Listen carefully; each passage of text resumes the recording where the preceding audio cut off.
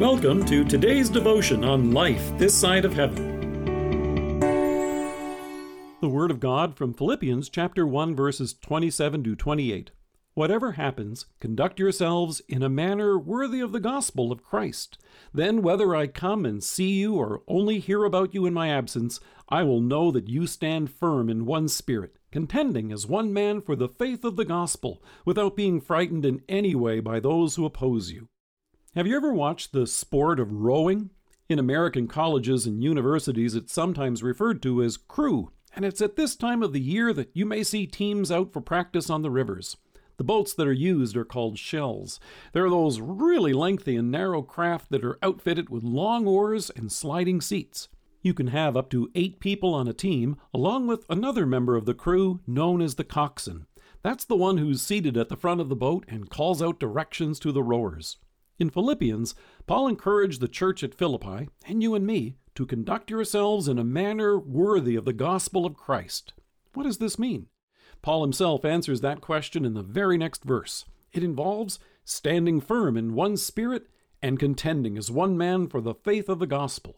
And if you listen carefully, it sounds a lot like the encouragement and instructions that a coxswain might call out at the front of the boat.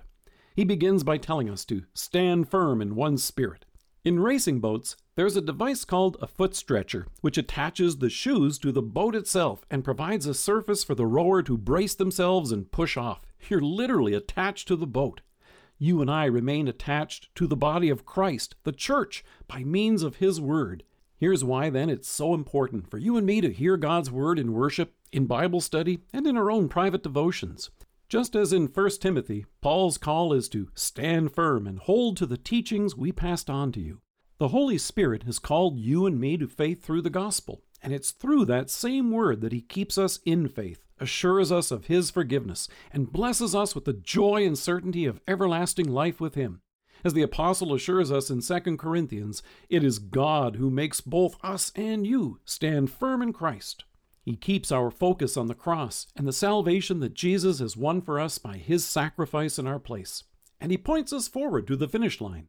Like the rower bracing his feet to push ahead, Paul says, I press on to take hold of that for which Christ Jesus took hold of me. Today, it's tempting to whittle faith down to just me and Jesus. However, that's usually when we find ourselves going off in all different directions. But you and I aren't called to live out our faith in isolation from one another. Earlier I mentioned the one member of the team called the coxswain. As writer Brett Warshaw notes, the coxswain is responsible for steering the boat and coordinating the power and rhythm of the rowers. You and I are called into fellowship with one another as brothers and sisters in Christ with our Savior at the front. So Paul says that conducting ourselves in a manner worthy of the gospel also includes contending as one man for the faith of the gospel. Together as God's people, you and I strive side by side, united not only in our defense of the faith, but also for the advance of the good news. As you and I live out our lives together as the body of Christ in this world, we can expect opposition for His sake and for the sake of the gospel. It's like rowing into the wind. But with Christ at the head of the boat, we can share the faith together, as He says, without being afraid in any way by those who oppose us. If you've ever had the chance to see it, it is amazing to see a team rowing together, working together. It's been said that they can have their boat cut through the water at speeds of up to 14 miles an hour. That's worthy of the Olympics. It's even more amazing to see God's people working together to share the good news of our Savior's love.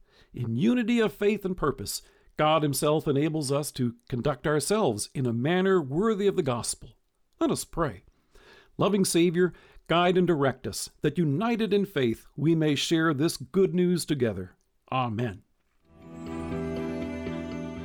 Thank you for joining us. If you're listening to us by podcast or on Alexa, we invite you to browse the resources that are available on our site at lifethissideofheaven.org.